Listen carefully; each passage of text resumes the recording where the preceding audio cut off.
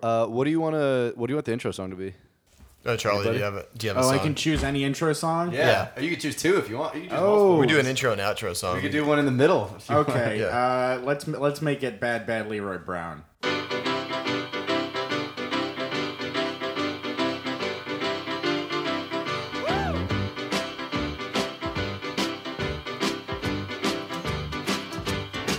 Well, south side of Chicago is the baddest part of town. And if you go down there, you better just beware of a man named Leroy Brown. Now, Leroy, morning trouble. You see, you stand about 6'4". Although downtown ladies call him treetop lover, all the men just call him sir. And it's bad. We're with Charlie Walden, who is a comedian, improviser, animator, and all-around NYC historian, fun guy. Yeah. He works at a Revolutionary War museum. That's right, and I don't speak for the museum, so don't claim that I do, because Yeah. I have some pretty different opinions to some of my employers. But they love it that way, and so do I. I've been a tour guide for the last 3 years. I'm coming up on my third holiday season in New York City. I was fired from Big Bus on Christmas Day last year, in the middle of a union Merry dispute. Christmas. Yeah. Because were you involved in the union? I was on the organizing committee, which just meant I did much less than most of the real heroes did. But they scheduled a bunch of people to work on Christmas Day, and everybody who didn't want to, they said you can work or you can be fired. And I was just like, Is that legal? No, not really, but you know, I had a bunch of people over to get on the bus for my birthday, and they charged me full price for all my friends. You know, it's just that's part of. I remember I was so pissed I couldn't. Sam Jacobs went. I couldn't go. Oh that yeah, day. no, it was I Sam on- Jacobs and my roommate Colby. That was it. It was like a cold, rainy, horrible day. Nobody wanted to come to 42nd Street at 8:00 in the morning. Oh well. Yeah, I enjoy myself. I love talking to the public. And I know all about this fair city of ours. I got a history degree from New York University. I know you guys know an awful lot about this stuff yourselves. No, Brian does. Yeah, Brian I'm does. a transplant. Yeah, you're the straight man. Lenny is more knowledgeable on Chicago. But Oh, nice. I know some stuff about Chicago history, like for example, Disco Demolition Night. Hey, a show yep. which you wrote a show about Disco Demolition. Yes, Night. I did. I wrote and I directed and I started a show about Disco Demolition Night at the now historic Annoyance Theater, New York. R.I.P. R.I.P. Also, Comiskey Park, R.I.P. Too good for this world. Yeah, both of them. What's it called now? It's called like. Well, now it's called Indentured Servitude Field or something. It's it's guaranteed rate field, and the symbol of it is a downward pointing arrow. Oh my god. Guaranteed rate. Guaranteed rate. Oi. So that was a blast. Brian saw that a couple times. We did that in New York. We did that in Philadelphia. We did that in Chicago, Illinois, which was that was all I ever wanted, was to do that in that city on that week, which was so cool. Did they lap it up, or were they hometown proud of it? They did. I mean, I got like 55 first cousins that live in Chicago, and it was. And my parents grew up listening to Steve Dahl, and they were 19 years old in 1979, so. It was mostly for them. They liked it a lot, and their friends who I named characters after. But yeah, it was a heck of a time. Were any of them actually at the game? Oh no.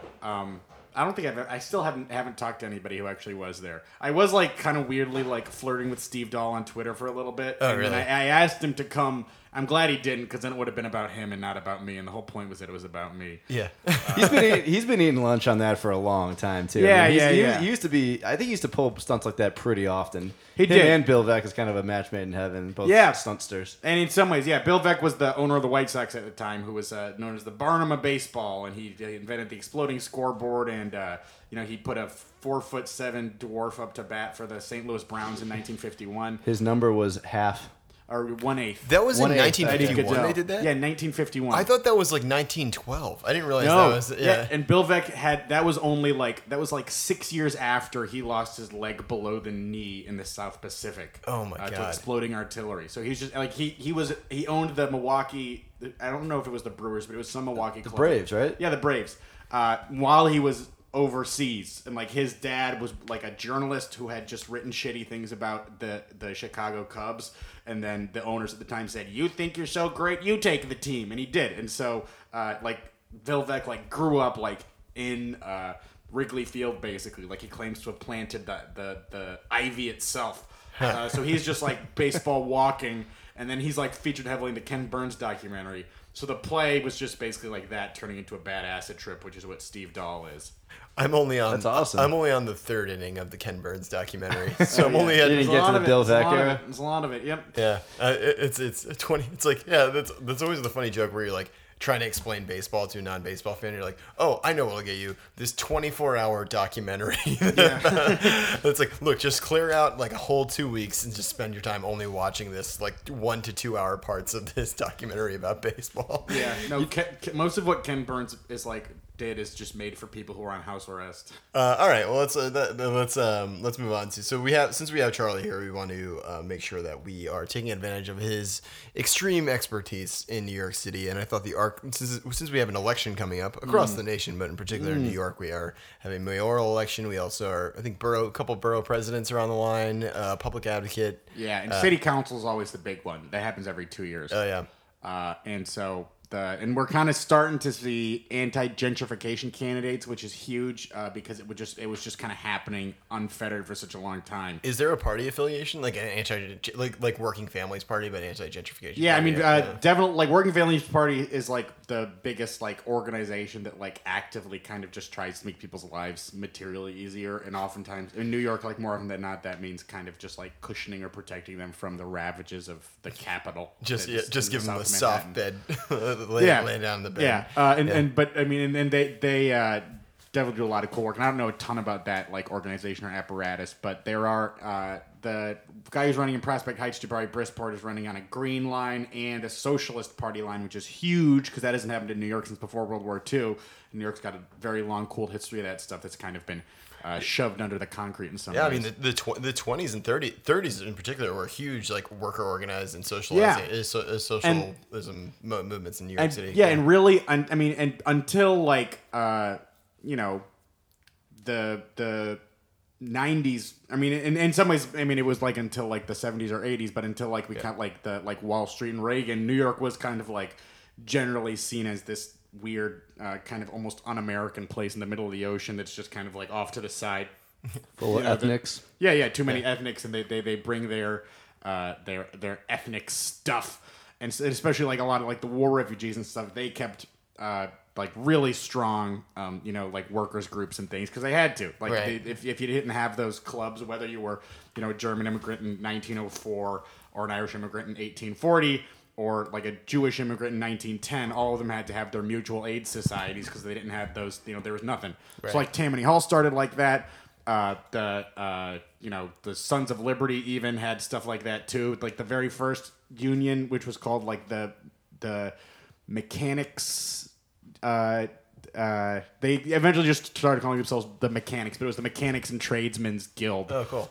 And so they were super lefty, like at the very beginning of the country, but there was like so much rising opportunity that was hard to sort of stay anti-capitalist, A, 50 years before Marx, and B, like while there was all these amazing get-rich-quick schemes. Right. Yeah. So, I mean, in that sense, the American Revolution wasn't really a real revolution because the revolutionaries were not these like sort of landless No, it's people. the landowning class. It's like They were oligarchs. I don't think. I mean, there are definitely a lot of people don't like that word, but I don't think it's inaccurate at all to refer to the founding fathers as oligarchs. Like they were into their own. They were planters. They were aristocrats. That's different than oligarch, right? Yeah, like they didn't earn like to be a exclusive college so much as they were right. I mean, like they were representing the landowning white class, but. Yeah, I mean, well, it was specific guys who were super privileged for their own specific reasons, and then they sort of went in and signed the Declaration and everything because that seemed like the only way. Like if you look at like the sort of we learn all the time about the tyranny of King George, right? But if you look at what the tyranny of King George did to Canada, it wasn't that much materially worse for Canadians, and to this day it isn't. Right. So the tyranny of King George didn't fuck up Canada that much. Yeah. But they didn't happen to have, and it was like mostly kind of an ideological thing and like a rock and roll thing, like a lot of politics is. Like it's participating in something big where people are emotional is like cool and fun. But this war was such a weird roll of the dice, and it ended up working out. Yeah. But yeah, I mean, New York has such a cool old history of that, and then it kind of after 9/11, we kind of like accepted the bear hug from the rest of the country, and they just never really let go. And they're like, we also want to give you all of our Walgreens and Dunkin' Donuts. Yeah. and any Hey, you gave Chicago the Macy's. We didn't want that shit. They took over Marshall people Fields. in 9/11, people in the Midwest were like upset not about like 9/11, but they like we became on their radar, and then they were like, wait a second, they don't have Panera bread. Yeah, exactly. And then and I remember I was in We fourth. have to save them. I was in fourth grade in Minnesota when I was watching the towers fall. My first thought was there should be a 9/11 themed 5-story Chick-fil-A right next to where those towers used to stand. And sure enough, now there is. Of course, wasn't the Chick-fil-A Better the than first an Islamic center. Yeah. which Ed Koch protested, by the way. He did? nice. Why? I was there. I was working at City Hall, and this is where I was part of the problem. Because I was working for the Bloomberg administration. Nice. I was an innocent kid, fresh out of college. I didn't know anything better. Ed Koch protested it. I was there the day that like all the protests, the 9/11. That I was working the 9/11 event the day that happened. It was nuts. It was just pandemonium, and you just like watching all these people like lose their minds about the Islamic Center, which was just like essentially the equivalent of a YMCA. People forget that the YMCA is the Young Man's Christian Association. Yeah. And it was just like it was explicitly like public, like for public benefit. The center, it wasn't like we're building a mosque that preaches Wahhabism. Like it was like a public space. Like, yeah. especially if you look at like the state of the financial district now, that it's like the only Muslim people who are down there are super rich, international class people. Yeah. And then I'm sure there's like a couple families in like the Alfred E. Smith houses, and they already have a place that they go to worship. Right. Yeah. Yeah. I mean, it's just and the fact that people don't like. Bloomberg's main legacy should be that he abolished term limits. Yeah. I mean, his legacy is enormous. His legacy is turning Manhattan into the fucking Old Orchard Mall where they filmed Mean Girls in Illinois. Yeah. But Giuliani went to abolish term limits in 2001, and the people said like, no, don't do that. And then Bloomberg succeeded.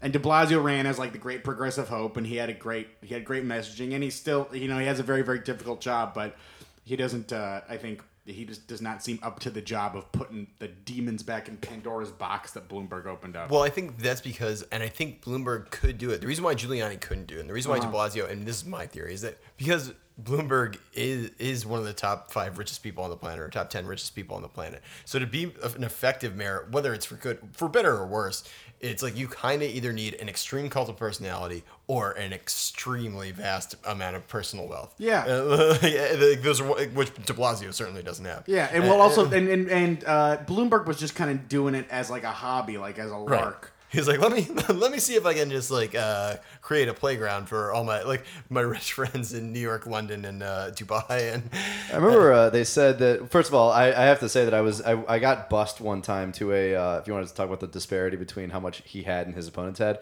in college, there was a kid named Pete Wallace, who's Name drop. Name drop. Yeah, he lives in Australia now. Hey Pete. wow. Hey Pete, what's up? Ooh. If we get a hit from Australia, we'll know if Pete's That's listening. him. Yeah, his Google alert for his own name went off. Yeah. But for some reason, there was organized passive tents. Like I don't know who did it, but a bus that was just going to take a bunch of us. It was sold to us as, "Hey, you guys want to have a bunch of free food and beer?" And it was like, "Yes." And it just picked us up from the Bronx and brought us to the Javits Center. And on the way, I think we found out it was a Bloomberg rally. And he had literally just paid for the entire thing to be rented out, free like popcorn vendors. Everything. It was sponsored by Brooklyn Brewery, and he gave a speech, and the entire exercise, however many hundreds of thousands of dollars it cost, was just to film a campaign spot that looked like he was speaking in front of a bunch of people. Yeah, and it's Padma Lakshmi was the opener. Like it was such a production. Oh my god, yeah, that's hilarious. Yeah, and the fact that New York has that like the media class too that controls like the means of broadcasting. Yeah. It's just that like just digs the heels in there where like all of like the biggest dullards who work at the New York Times and Fox News and CNN and every one of those institutions, they all work in Midtown and they all like have friends at the same fancy restaurants, and then that like adds right that like shit sandwich is just magnified by the whole like Instagram friendly foods and just, like the way that formerly poor neighborhoods are just converted in like an almost mechanized and totally predictable way right by these real estate firms that are actually staffed by people who are just trying to fucking survive capitalism because their own realty prices are so high. Right. But some of them are on TV, like the $1 Million Property shows, and they are trying to. It is a lot of people's full-time fucking job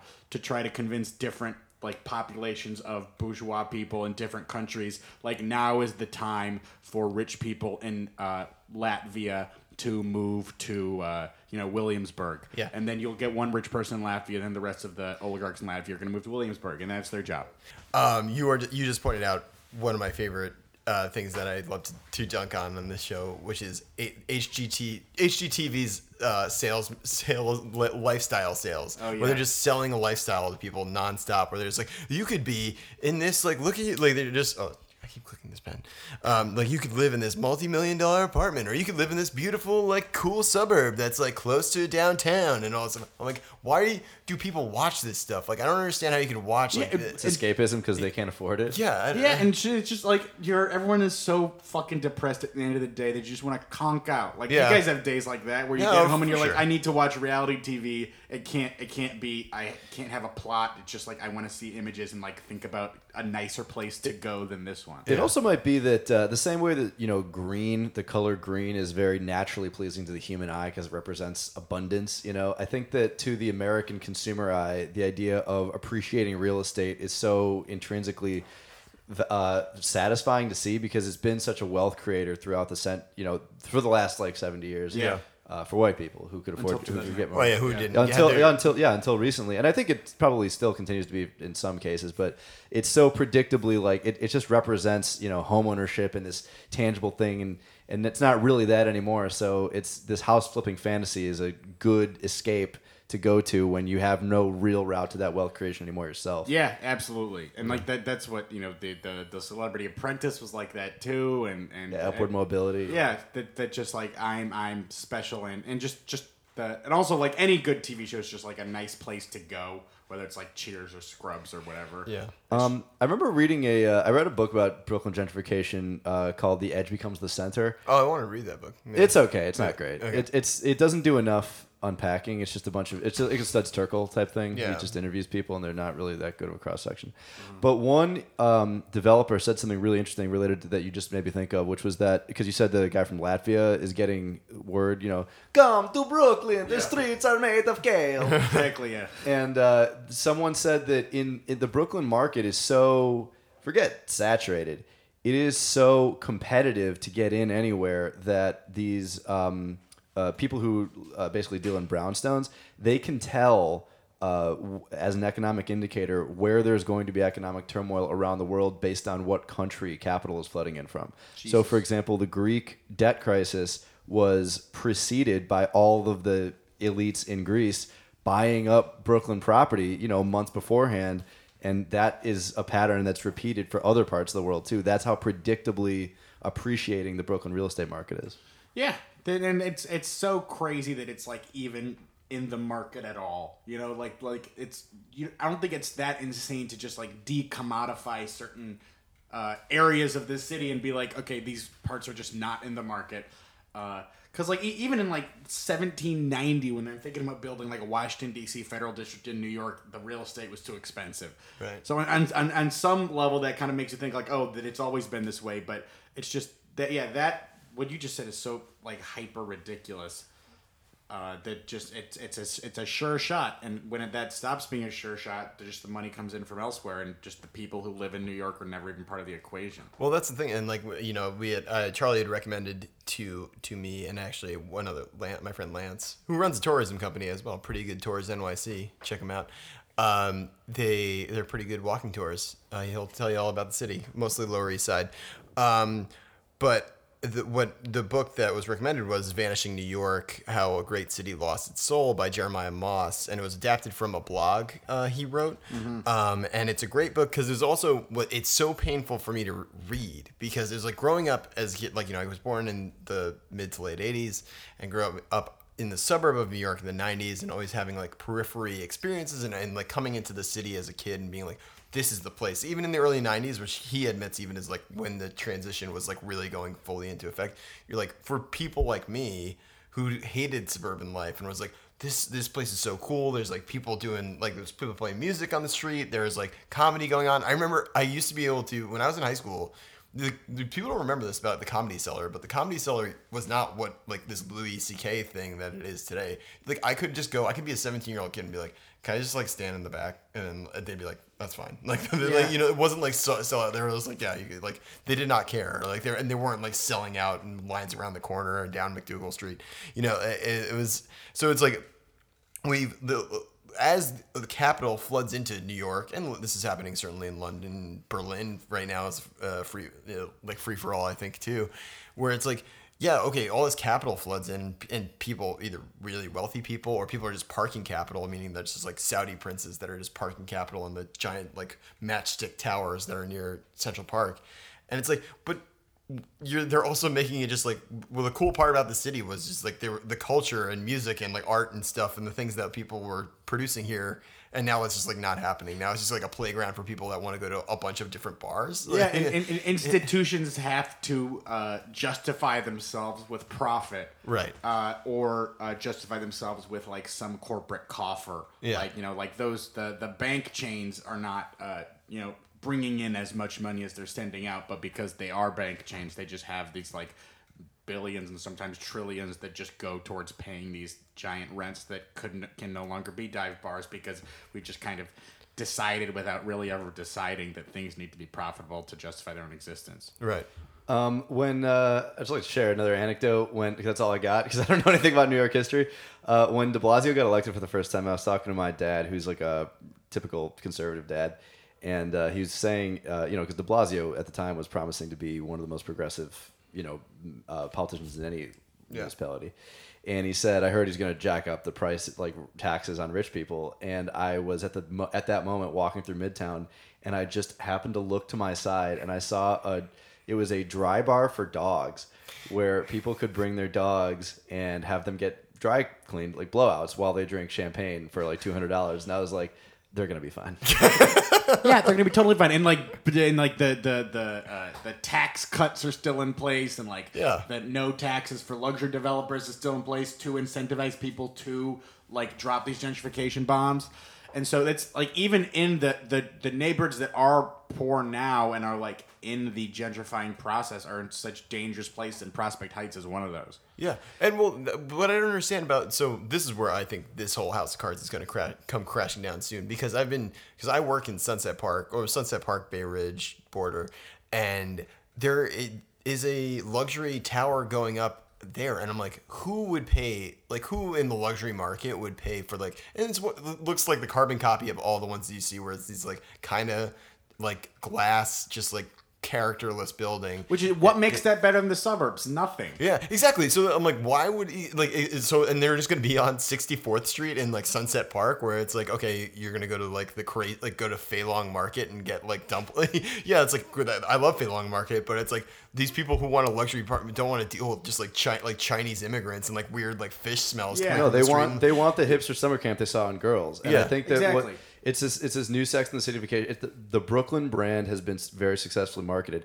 I did real estate for 5 of the worst weeks of my life in 2014, and it was renting out like Hasidic owned and developed developments in Bed-Stuy mostly.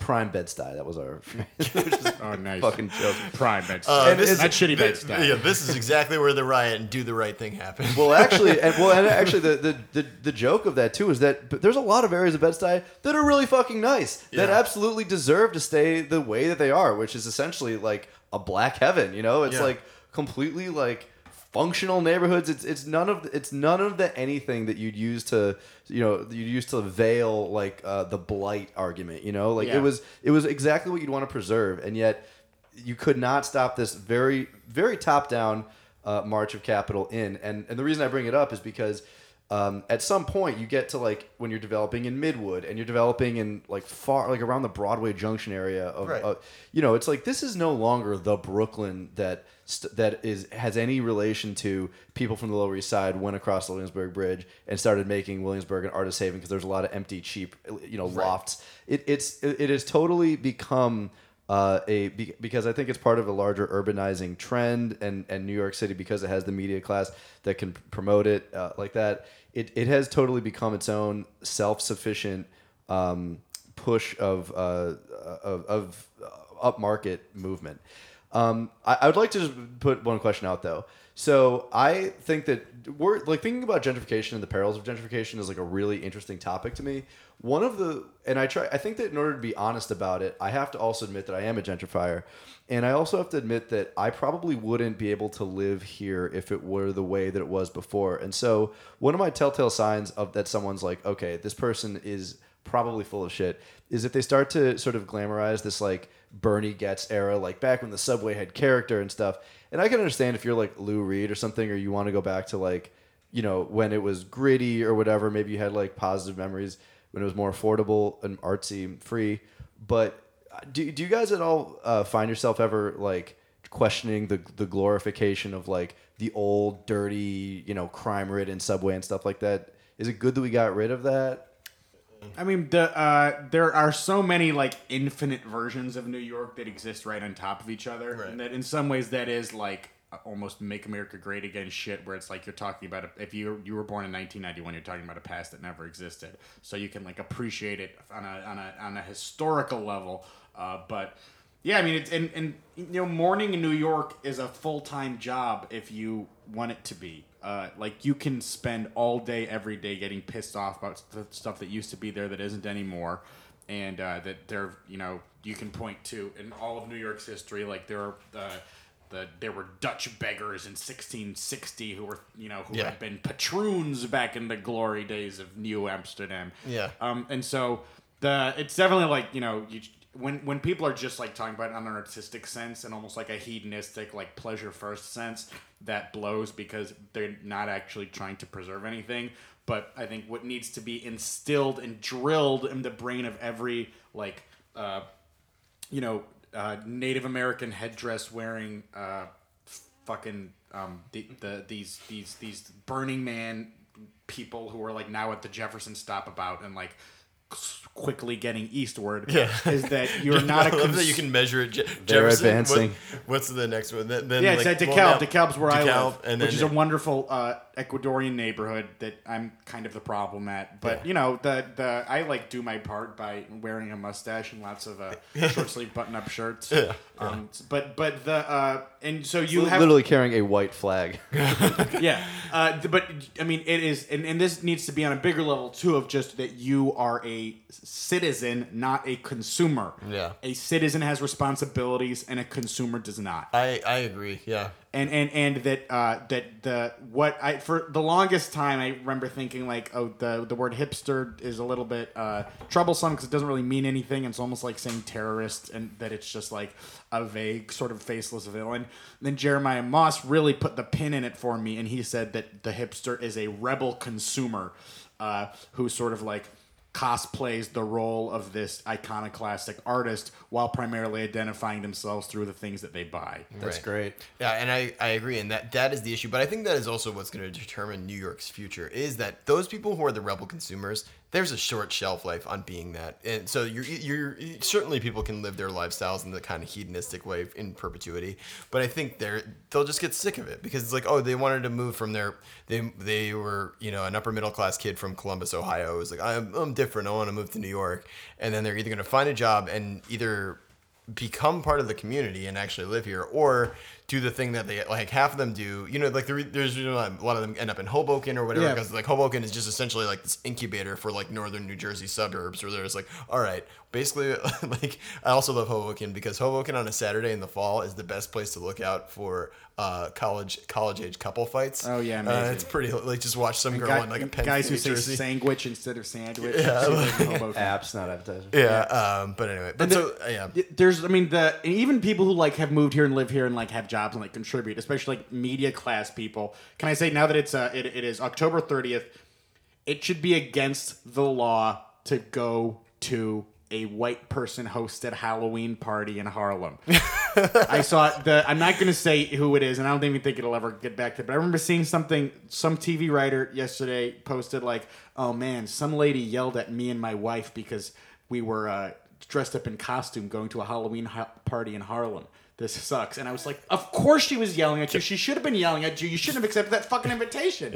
Or just go in your street clothes and change into your fucking Star Trek outfit once you get there. It just, there is the distance that, like, rich people who, like, identify as, like, good left voting, good Democrats, they don't do enough. New York is still ruled by them, and they are still, like, part of the class that, like, primarily just wants to get their bosses rich, and they get pretty rich themselves, and they, like, don't get it, and they feel personally offended when they see a poor person of color yelling at them, and they are so sort of, like, almost like childlike and wounded that they can't consider the fact that this person has a lot more to be mad about than they do. Yeah, and it is a community. Like, people often think of New York. I mean, so I'll get back to your question, Lenny, about, like, I think, New York for me is just this nostalgic open wound that Jeremiah Moss's book, like, plays up really well. But yeah, I mean, like, on the theme of the rebel consumer or the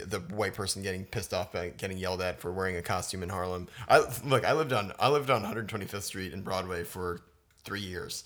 I never had an issue. But I was also part of the neighborhood. Like, I was also, like, I mean, I would go to the local establishment and I would, like, go to bars, and I would be like, I kind of knew some of the neighbors. I knew people around. But it wasn't like, when I was there, it wasn't like I was like, oh, I wish they had just set up, like, a Brother Jimmy's or something like that, But, like, even if you're not saying that explicitly, the people who actually have their fingers on the levers are thinking that about you. Yeah. And because of, like, just the horrifying state of, like, capital and real estate, that just, like, if they can make $1 off of something, they will.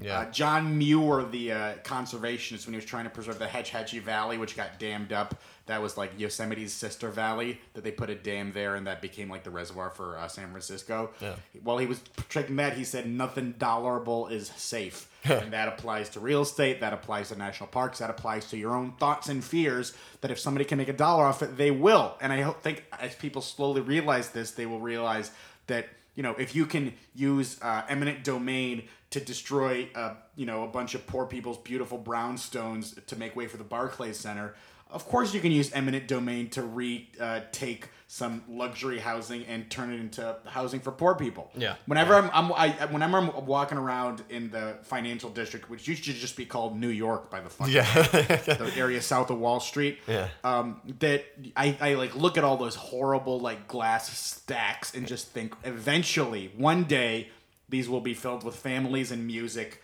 and it might take war or disease before we get there, but it is an inevitability, unless human life just blows out like a candle, that eventually there will be people in those places turning them into their homes. But before then, we have to stop having this city hall that exists primarily to protect and multiply wealth. Like, all the get-rich-quick schemes are over, and they're just stay-rich permanently schemes. Well, I think that's the issue. I think the issue now, why I'd like to get into the topic of what I was talking about, New York asserting its own, or finding a way, it would be pretty tough, but the New York City metro area to find a way to assert its own autonomy, because I think that's, in the future, what needs to happen. Because the reason why de Blasio can't do a lot too is because he doesn't really have the power. Like, he doesn't have either money or political capital or even actual legitimate enough political power to do stuff. Like, he said he was going to raise taxes on the rich. He can't do that. Like, he has to get that through the state legislature and state assembly and Cuomo. And, like, so he has no power to levy those taxes. Nor does he have. He wrote in, certainly under the banner of progressivism and a new city, a tale of two. We live in a tale of two cities, but it will be a tale of two cities no longer. But a lot of that campaign money that was broadcasting that was by developers who are looking to get cheap deals or get in on the city hall. Like, what city hall does have power in, which is just, like, zoning laws and zoning stuff. Like, so that's and it's completely just to enrich individuals, right? Yeah, and not benefit the citizens. I mean, granted, maybe you could give de Blasio credit on rolling back a lot of the stop and frisk or, like, the police tactics that were harassing. Yeah, generally people from minority communities. So, as someone who's very much like a, no, he's fine. The main complaint against de Blasio, take me through it, because he basically ran, giving voice to these realities that a lot of people wanted to fix.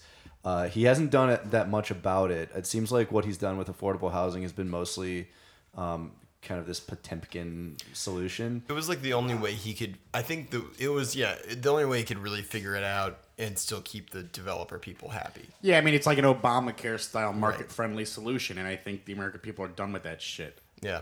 And, there is a part of me that is like, there's a part of the plan that I agree with where it's just like, look, if we're going to sustain this, there does need to be absolutely an increase in housing stock and like people need to develop it. But it's like, the solution was like, well, then a portion of these will have affordable housing units, but the portions are so small. And the affordable housing units are like, they make it for the higher end of affordable housing, so it's only families that make like $90,000 a year or more. Right. And well, that's the thing is that, but it also, it screws over the middle class too, because if let's say you're somebody that's let's say you're a combined income of, let's say $150,000, which is between you and another person is not that much in New York City. And then and you had 2 kids, you wouldn't even come close to qualify. You wouldn't so even people that are like making, I mean, it's all relative, but like the really poor are getting screwed. The middle, like the working poor are screwed, and the middle class or people that would be ascendant into a middle class lifestyle are also put out. So it's like, I don't know who's going to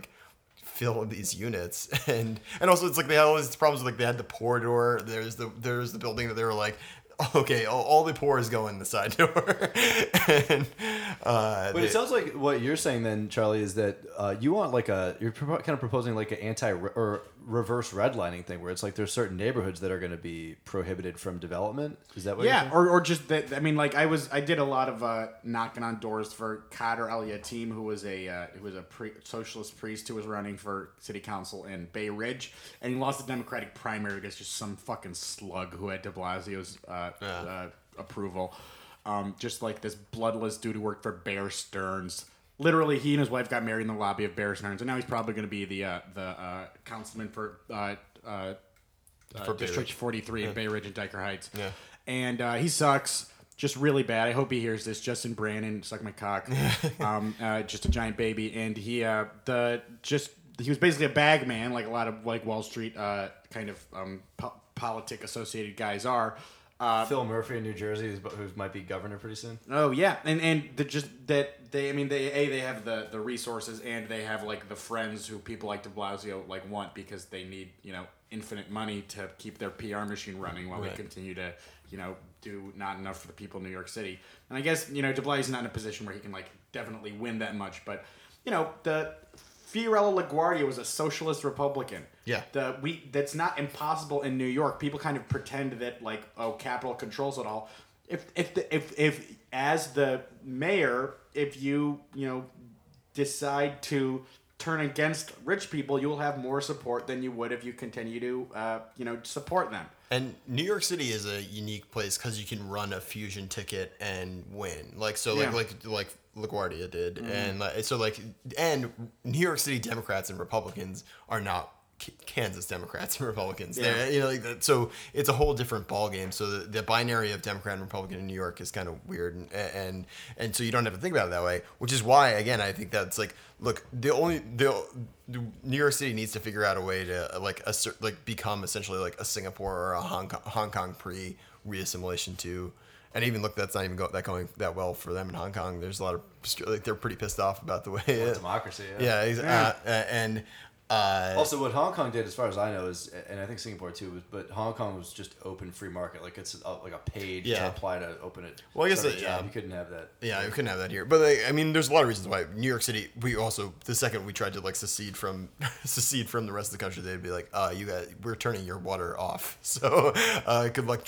All your water and food are gone, New York City. So so it's like we're kind of stuck, which is unfortunate. But at least just it's so unfortunate that. I mean, you look at even just New York City, like Staten Island should not be part of the city. If you just look at a map, it's part of the same mass as New Jersey. Yeah, but they vote every couple of years, right? But they did in the early '90s, and but New York State, I don't know if it was this ultimately. So they voted and it passed. They wanted to become part of New Jersey, but New York State didn't allow it. And I think at the time was because they're like, we would lose the tax base of just like and we'd lose a lot of cops and firefighters, and then we would also lose, I think, a significant tax base. I don't know enough about that. Yeah, we'd lose a lot of white cops and white firefighters. But we'd also lose a lot of opioid addicts. Oh yeah, wow. So there's that. People. Yeah. Pizza men. Yeah, I mean, we lose a lot of at Maimonides. A lot of our staff are from, because it was like, so when you work in working in North Brooklyn and working in South Brooklyn, or like people in South Brooklyn are like, oh yeah, like half my coworkers drive to work from Staten Island. So it's kind of an interesting. There's a different dynamic and like you have Bay Ridge, which is represented both like congressionally or a portion of Bay Ridge is represented by.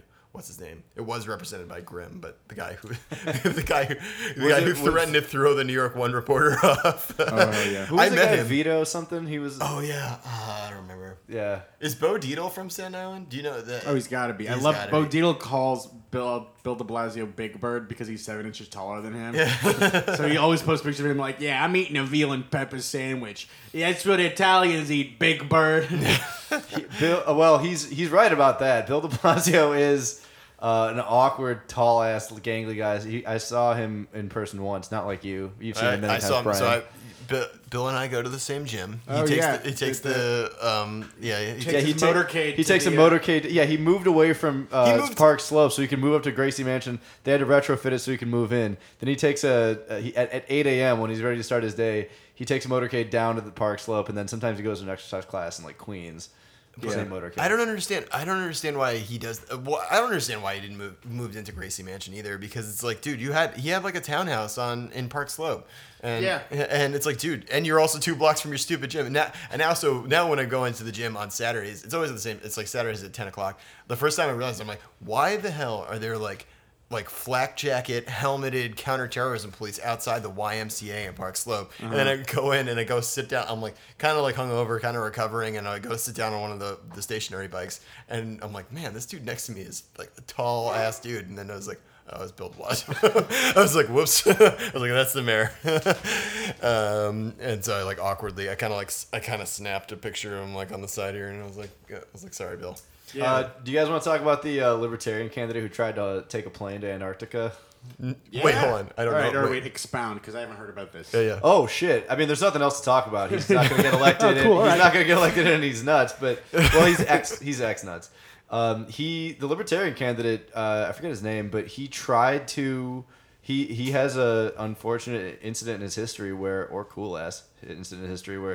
he was in Las Vegas and he held up a plane at gunpoint and tried to get them to take him to Antarctica so that he could fight this fictitious like cabal, it was called, that he made up, and then they eventually just like talked him down from it. But then he changed where he wanted to go. Then he said he wanted to go to Argentina instead. Did he see The Thing and think it was a real, like, John Carpenter's The Thing? Yeah, and think it was like, that story would have been cooler if they had actually like taken him to Antarctica. Yeah. they would have run out We of gotta- gas All right, over here we like go. Belize. wait, so he's a libertarian candidate for He's what? running for mayor in New York Mayor. City. Oh, my cool. God. So now he's just running against a different shadowy, invisible cabal of otherworldly creatures. Yeah, the real one this time though. Are there any candidates that are running that you're like firmly stand behind that you feel really good about? Oh no! I mean, I'm going to cast a weak vote for De Blasio. Yeah, same. I I'm mean, still there's- voting for and, De and- Blasio. yeah, and Yeah. he like controls it enough that there's not like. If someone like ran to the left of him, they would have to like already be a city council person, or they would have to be like a famous person. Well, that's what I think. My prediction for, I think, the next time around, I think Stringer is going to finally run, and he's like, he would be like a neoliberal kind of dream, because he's just the current comptroller, and is just a total civics, but also like money nerd kind of guy. So Yeah. he's kind of my smart money is on him running next time around and probably winning. Yeah, or I guess Letitia James, the public advocate. Tish James, I yeah. can see her. She has like the most anti-developer view of any like sitting politician, which is there are some bad developers. Nobody else will even say anything more dramatic than that. Yeah. Like as you know, the thing that I think most people think, which is that there are exclusively bad developers, and that somebody who's who is paying to have glass and steel put down in Brooklyn is not someone who gives a shit about the people who live around there. Yeah.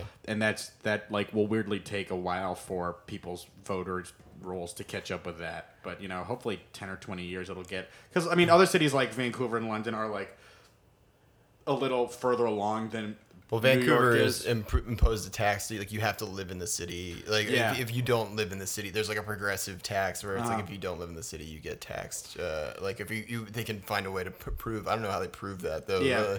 But like, London has similar policies. Or Yeah, like, they have well, because they have like such a strong left, but they have like just they like invented the establishment essentially, at least as far as English speakers go. So it's like a lot of their council housing, which is their word for public housing, has like already they are selling it regularly to luxury developers who are developing things that don't even happen, and it's just like a debt measure. It's not like we're selling this public housing and with the money that we make on it, we're going to build some more gorgeous stuff. It's just like to bring the debt down. Yeah. And so they do have some measures where like, and a lot of times it is like de Blasio style stuff where it makes kind of a big ripple and PR wise. And then like the actual reality of it is just like, it's done as cheap as possible to keep wealthy people as wealthy as possible. And you can't really, That's why I don't understand too. Why would rich or people move into the? I've been in these buildings in Williamsburg that are like the glass like buildings. They're on the outside, they just are faceless and characterless. Inside, they're like filled with shoddy stuff. Like the locks and latches on things are like broken, and like it's all just like drywalled. I'm like, Actually, that's a funny point. If you maybe the upshot of this is that not that much of this housing stock is going to exist in like 25 years. Yeah. Because they're probably going to have to replace a lot of it. I mean, a lot of it is put together with spit and glue. Yeah, so it's like I really just don't understand why people are just paying like just forking over money. Like cash, hand over man. fist. Yeah, I guess so. Yeah, and like they're just like realizing that they've wanted to live in New York all their lives. Yeah. Now's the time to do it. Yeah. We're an urbanizing society. I mean, I remember talking to someone who was a rich person from Paris, who grew up in Paris, and she was saying, like, expressing astonishment that in this country, it's the opposite of what it is. In Europe, if you're rich, you live in the city center, and if you're poor, you live in like the Yonkers, as these kind of collar areas, and that's basically what's happening here. I think that part of it, I mean, at least for me, I don't know if did you grow up in an urban, like in a city proper or in a suburb? I know. I grew up in the suburbs of both Chicago and Minnesota. Okay, where in Chicago? Glenview, Oh, yeah. Western Springs.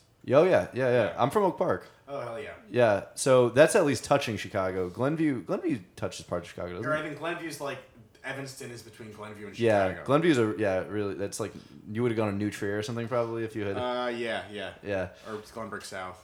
Oh, New yeah, Trier's yeah. where Ferris Bueller went. Hey audience. Fuck New Trier. Yeah, so I think that for people like us that we always kind of idolized. I mean, I remember like driving in, like when I would drive to high school, like I would drive into Chicago Avenue and like just see because we were on it's like straight west side, so I could just see the Loop, and it was like the idea of living in the city downtown was so cool, and I don't really know that there's a more profound reason. I mean, there's the idea of talent pools and stuff like that for these modern service economy jobs that we have, but I don't really know of a more compelling reason than sort of just the romance that I internally feel about the city that has driven me to live in a city, and our entire generation is doing the same thing. And so given that that's the case, so I guess let me turn this into a question then. Given that there's this kind of pernicious issue of developers, I am part of the problem. I want to acknowledge that in a conscious way. I also think that it makes sense to me that there is a developer class that's serving this because I have more capital power, not that much, but certainly more cultural power. But Because you have a podcast. yeah, because I have a podcast and 14 people. Lenny who can listen speaks to- and America listens. And like if I wanna move in, like it makes sense based on market forces that someone's gonna be there to take my money and let me move into Crown Heights, which is what I've done. So like there's sort of a natural element to it, and then again I've seen there's a very top down element to it. So what do you think the way to like balance these impulses out is?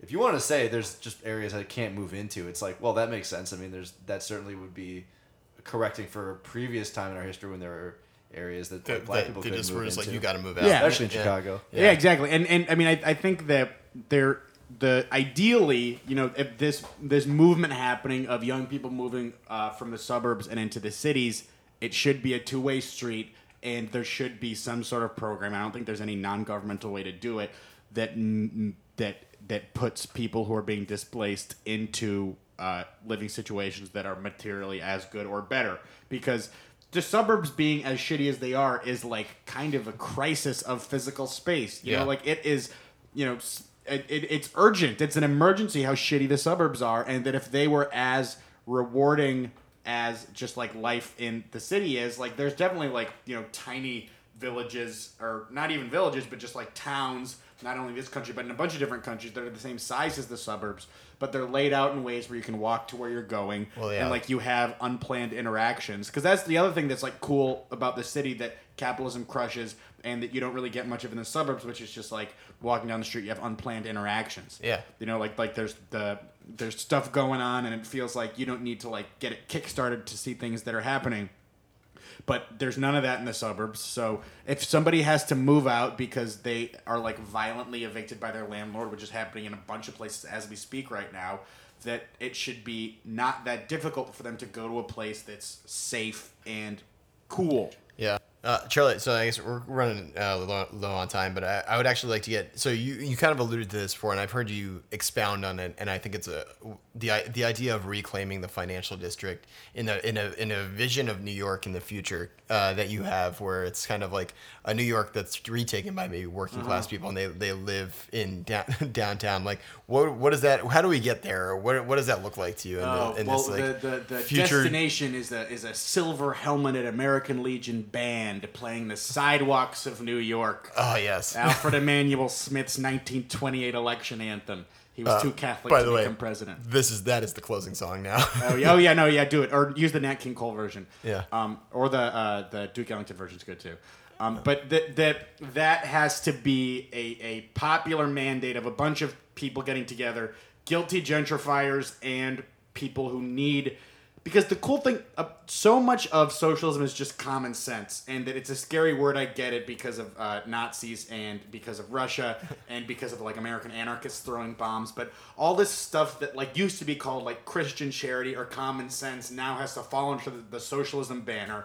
And they're like all of these, conspiracy theorist people are like terrified of like Antifa when it's just a bunch of like vegan punks that are like wearing masks. Who are all getting paychecks from George Soros. Exactly.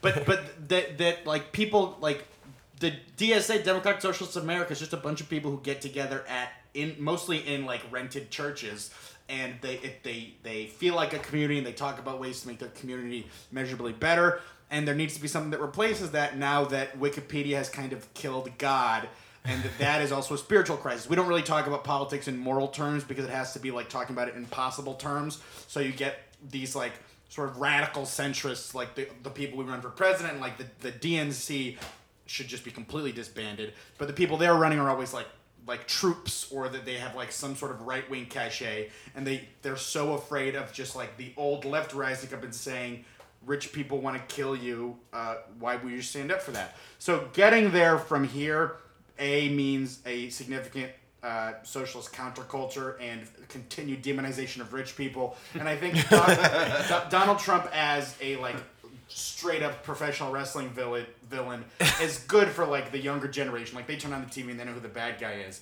Yeah. And that just people need to know, and people need to swallow that the world after Trump can't look a goddamn thing like the world before Trump. Yeah. And as much as you can have genuine love in your heart for Barack Obama and his beautiful family, while also knowing that they were sort of like the wooden sculpture at the head of the ship, and that the ship was being crewed by villainous, horrible rapist white men. Yeah. And that just sort of taking the profit motive out of everyday life and letting everybody know that they can just have more free time, and that it's not like about becoming like this, like building this workers' paradise, but just like building a world where everybody has a 5-day weekend. Yeah, like a livable human society. Yeah, and we have the resources for it, like the resources that most societies put into their caring for themselves, we put into our military.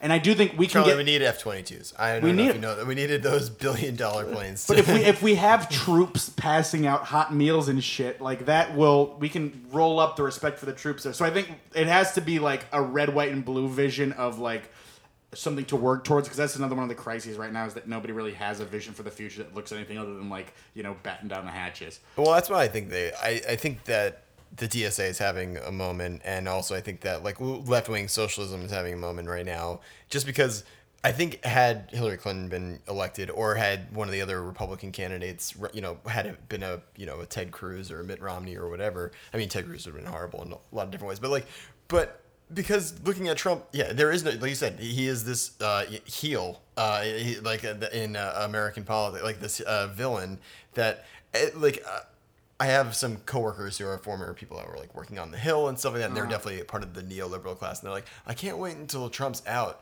so it can go back to the way it used to be. I'm like, it's not going back. I'm like, It's never going back. I got some bad news for you. The veil has been completely We're gonna have shithead celebrities running in every race for the rest of our lives. Yeah. And that's actually a rational choice now. I mean, Oprah. Yeah. Oprah or The Rock, like we're all now. Oprah or The Rock could have beat Donald Trump. I know, Yeah. and we're like all looking at it, and all. Well, Mike Ditka could have beat Obama if he ran in the Senate in 2004, and then, which is true. And then do we talk about when I don't think we talked about this, how Joe Namath called out Mike Ditka for like when Mike Ditka said the thing. There's no repression in the last 100 years, and Joe Namath Joe Namath is pretty badass. He for being like an old drunk. He's now sober, which is actually maybe a little bit disappointing. But like He's still wearing the furs though. yeah, he still wears the furs, and he still also he was a huge part of the late '60s Jets. Like there was big racial tensions on that team, and he was like one of the guys who was like able to reach across the aisle. And he Vince Lombardi too had like a gay brother and like would fire people for saying anti-gay slurs in like the late '60s. Yeah. And that's that also, form of education he got. he also was a main proponent of integration because as a swarthy Italian like myself, he had to play on the colored team. Yeah. And also, apparently, Liberace lost his virginity to a guy on the Packers. Oh hell yeah, that rocks. I'd like to say something just because I think I had this kind of insight recently talking to Nate. Because whenever I hear people talking about any of these sort of rosy-eyed views of the future, I get very cynical. It seems like, and part of the reason is because I'm like, okay, there are certain natural mechanisms, and this is sort of what I was alluding to with like, I have money, it makes sense that someone's going to want to take it. And how do you reconcile that with what needs to happen? And especially when you like look at this sort of unsuturing of society, right? Like we have the social contract has been torn up. Mm-hmm. It's been violated. That great line in Underworld with like capital burns the nuance off of society, right? Yeah. Like there's just once you increase the stakes of money and you set the rules such that your job is just to maximize to the extent that it's legal, you really do that tears away at society. We currently live in a society that prioritizes capitalism, and we work to support this system. And it's not that there's anything necessarily avoidable about that, but rather that system needs to be focused on people first, and that is the ultimate that output needs to be the goal that all the other things serve. Capitalism is going to happen in any capacity. I don't believe that it's possible to like tear it down, but it can be proctored in a way such that it is done in balance with the rest of the human spiritual community needs of other people. And I think that what Ryan was saying last time after the episode with Ryan Snow, he said a really good thing about kind of interpreting Bernie, which was that we got the social revolution. We won that. We never got the economic part, and now it's time to do that. Yeah, and just the project is closing the enormous gulf between America, the beautiful idea, and America, the complex reality, because nobody would agree that the country's doing well right now. Or I mean, it's doing well relatively, but like that we don't have and the people who like say that we don't have problems are just like the human brain's only so big, you can only like imagine so much. But that. Sort of becoming this place that we've always pretended to be as such a noble, cool thing that people are generally on the same page about, and that as sort of like the white man becomes part of the rainbow rather than the dominant voice. People will get super resentful about it. Yeah. But you know, there's going to be like white sitcoms by the time we die, and you're going to have to find that channel because there's going to be 10 channels of WET. Yeah, and like the Emmys are going to be going to Noches con Platanito, who just got his first Times Square ad. God bless you, Platanito. And so people are going to be super pissed off about that, and they're going to like start to get super reactionary. But it is a choice whether to be pissed off or not pissed off, and just that it'll open up so much art and shit. Like I saw a great thing earlier today. Like someone was like, you know, a lot of times people like lament like, oh, the sexual harassment has probably silenced so many voices that would have been otherwise great. And someone I saw on Twitter said, "Buddy, wait till you hear about poverty." Yeah. You know, like so many of the people who I've like worked with at jobs are like these like amazing fucking storytellers who are like in their 60s and like if they had grown up rich and had like 5 years when they could have like just spent all day failing, they could have been better comedians than most of the comedians I know, but they just like rich people get a million opportunities to fail and poor people get none. Did you ever hear Einstein? Someone asked Einstein how to wax about how incredible it was that how genius Newton was. And he said, what's amazing about Newton is not that we had one, but how many died in toiling in fields. Yeah.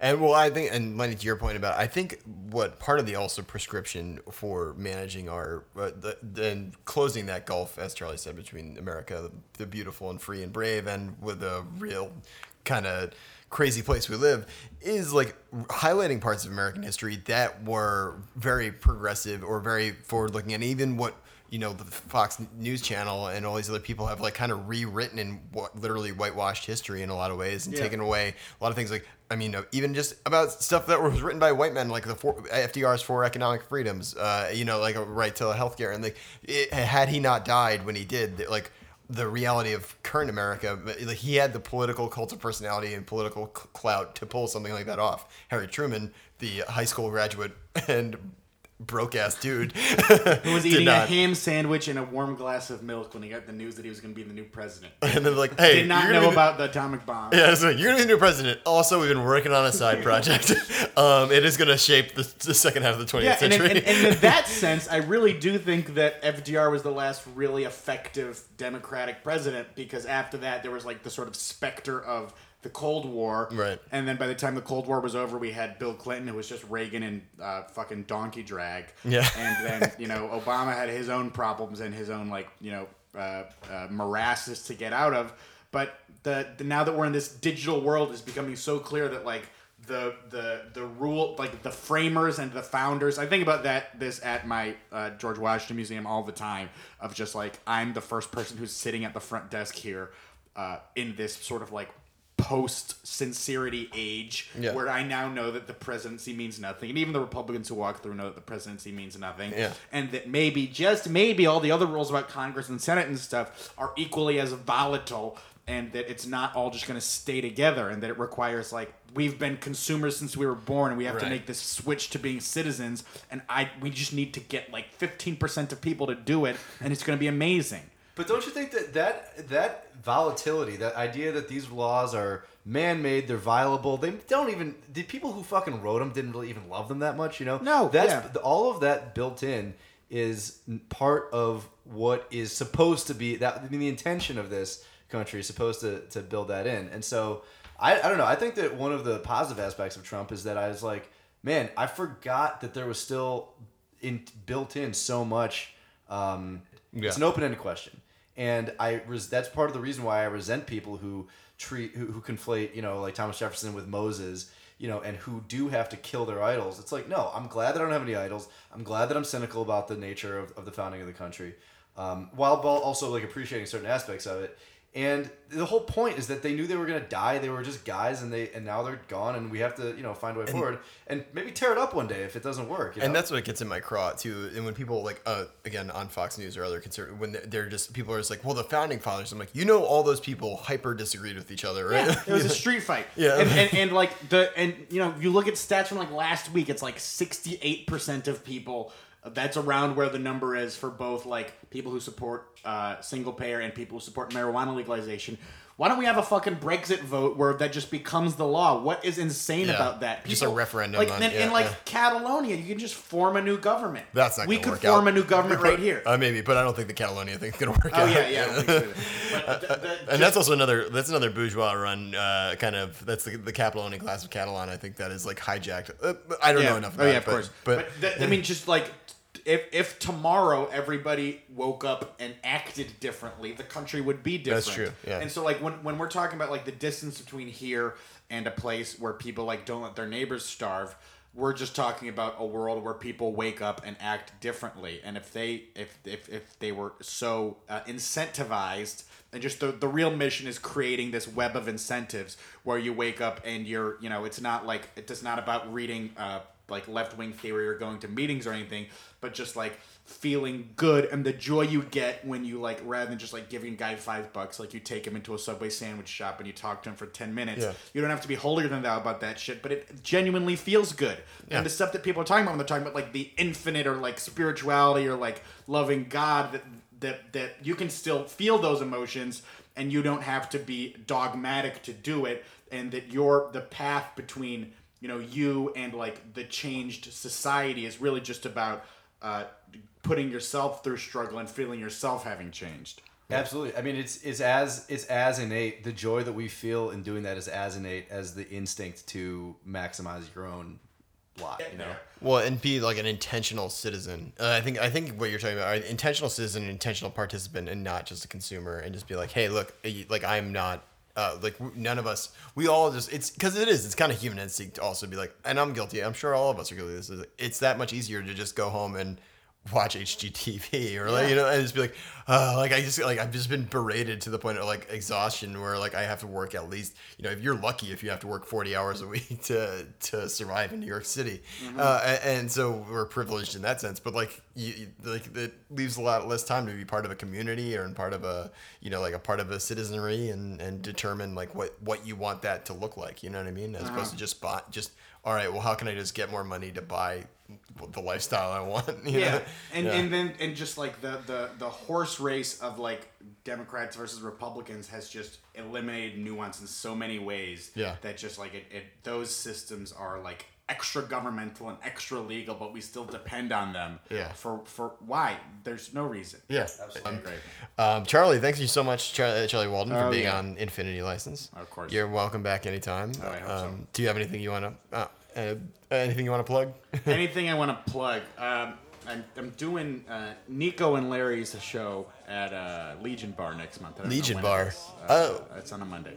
Not nothing in particular. I'll see you guys online. All right. Subscribe on iTunes, to Stitcher, SoundCloud. We're on Twitter. We just share the episodes on Twitter, so you can We're on Twitter. Yeah, that's where you'll find us. Our SoundCloud links are on Twitter. Our SoundCloud links are on Twitter very much. And our Twitter is embedded in our Amazon. Yeah, and I've been Brian Pisano. Peace. On the sidewalks of New York.